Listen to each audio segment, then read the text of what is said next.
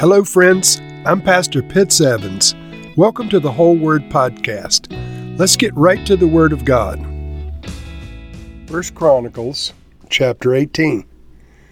In the course of time, David defeated the Philistines and subdued them, and he took Gath and all of its surrounding villages from the control of the Philistines.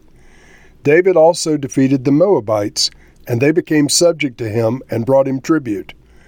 Moreover, David defeated Hadadezer, king of Zobah, in the vicinity of Hamath, when he went to set up his monument at the Euphrates River.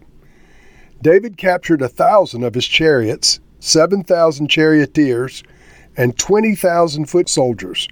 He hamstrung all but 100 of the chariot horses. When the Arameans of Damascus came to help Hadadezer, king of Zobah, David struck down 22,000 of them. He put garrisons in the Aramean kingdom of Damascus, and the Arameans became subject to him and brought him tribute. The Lord gave David victory wherever he went. David took the gold shields carried by the officers of Hadadezer and brought them to Jerusalem. From Teba and Kun, towns that belonged to Hadadezer, David took a great quantity of bronze, which Solomon used to make the bronze sea, the pillars, and the various bronze articles. When Tau, king of Hamath, heard that David had defeated the entire army of Hadadezer, he sent his son Hadaram to King David to greet him and congratulate him on his victory in battle. Hadaram brought all kinds of articles of gold and silver and of bronze. King David dedicated these articles to the Lord, as he had done with the silver and gold he had taken from all these nations, Edom and Moab, the Ammonites, and the Philistines, and Amalek. Abishai, son of Zeruiah, struck down 18,000 Edomites in the Valley of Salt. He put garrisons in Edom, and all the Edomites became subject to David. The Lord gave David victory wherever he went. David reigned over all Israel, doing what was just and right for all of his people. Joab, son of Zeruiah, was over the army. Jehoshaphat, son of Ahilud, was the recorder. Zadok, son of Ahitub, and Ahimelech, son of Abiathar, were priests. Shavashah was secretary. Benaniah, son of Jehoiada, was over the Kerethites and the Pelethites, and David's sons were chief officials at the king's side. And so as David continues to organize his kingdom and proceed in his rule and reign over Israel, he has great favor and great success in conquering other nations around him. So in verse 1, in the course of time, David defeated the Philistines and subdued them. And so all of the ancient adversary of Israel, the Philistines, were now subjugated. They were subdued by David and subjugated under the control of David.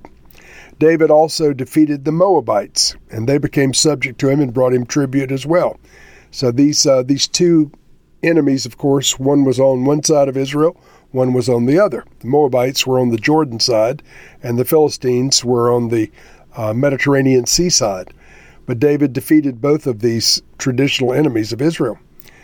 David also defeated a man named Hadadezer, king of Zobah, and this Hadadezer had quite an impressive army. He had 1,000 chariots that were captured, 7,000 charioteers, so each chariot had backup drivers as well as whatever team it took to drive a single chariot.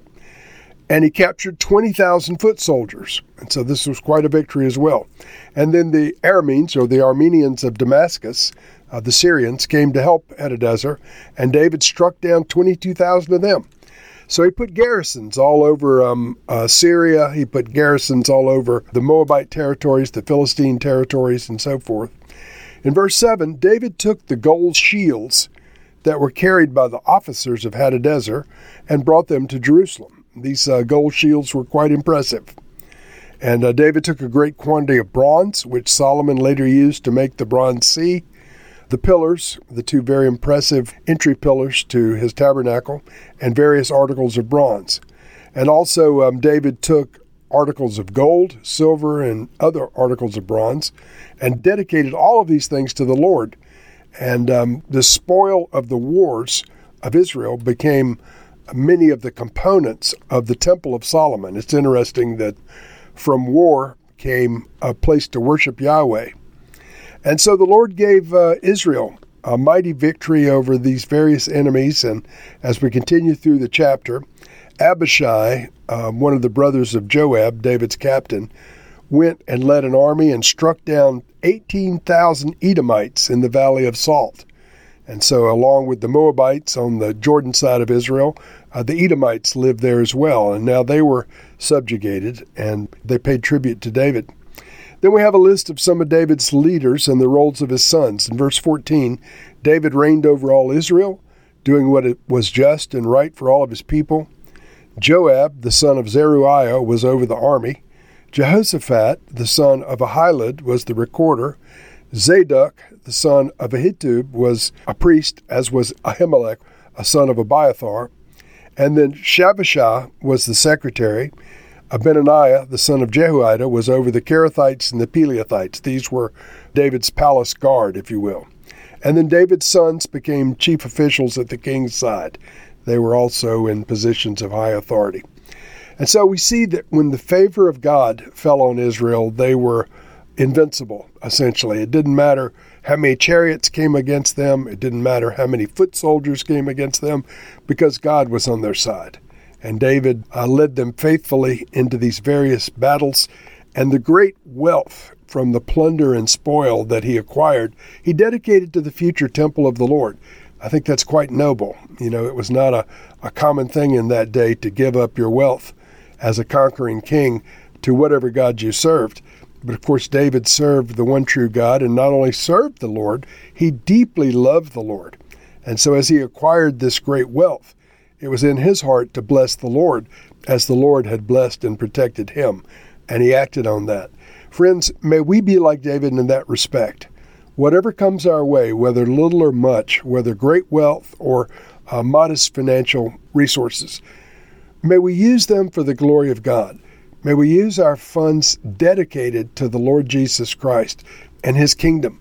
May we make blue chip investments in things that have eternal consequences. I want to pray into that with you now.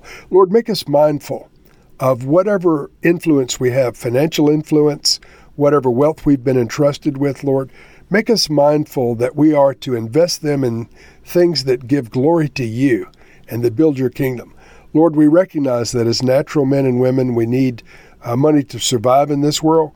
But Lord, the main reason we're here is to glorify you and come to know you better. May our finances be pleasing in your sight. May we have many opportunities to give into the work that you're doing in the earth. Teach us to make blue chip investments in the kingdom of heaven. In Jesus' name, amen.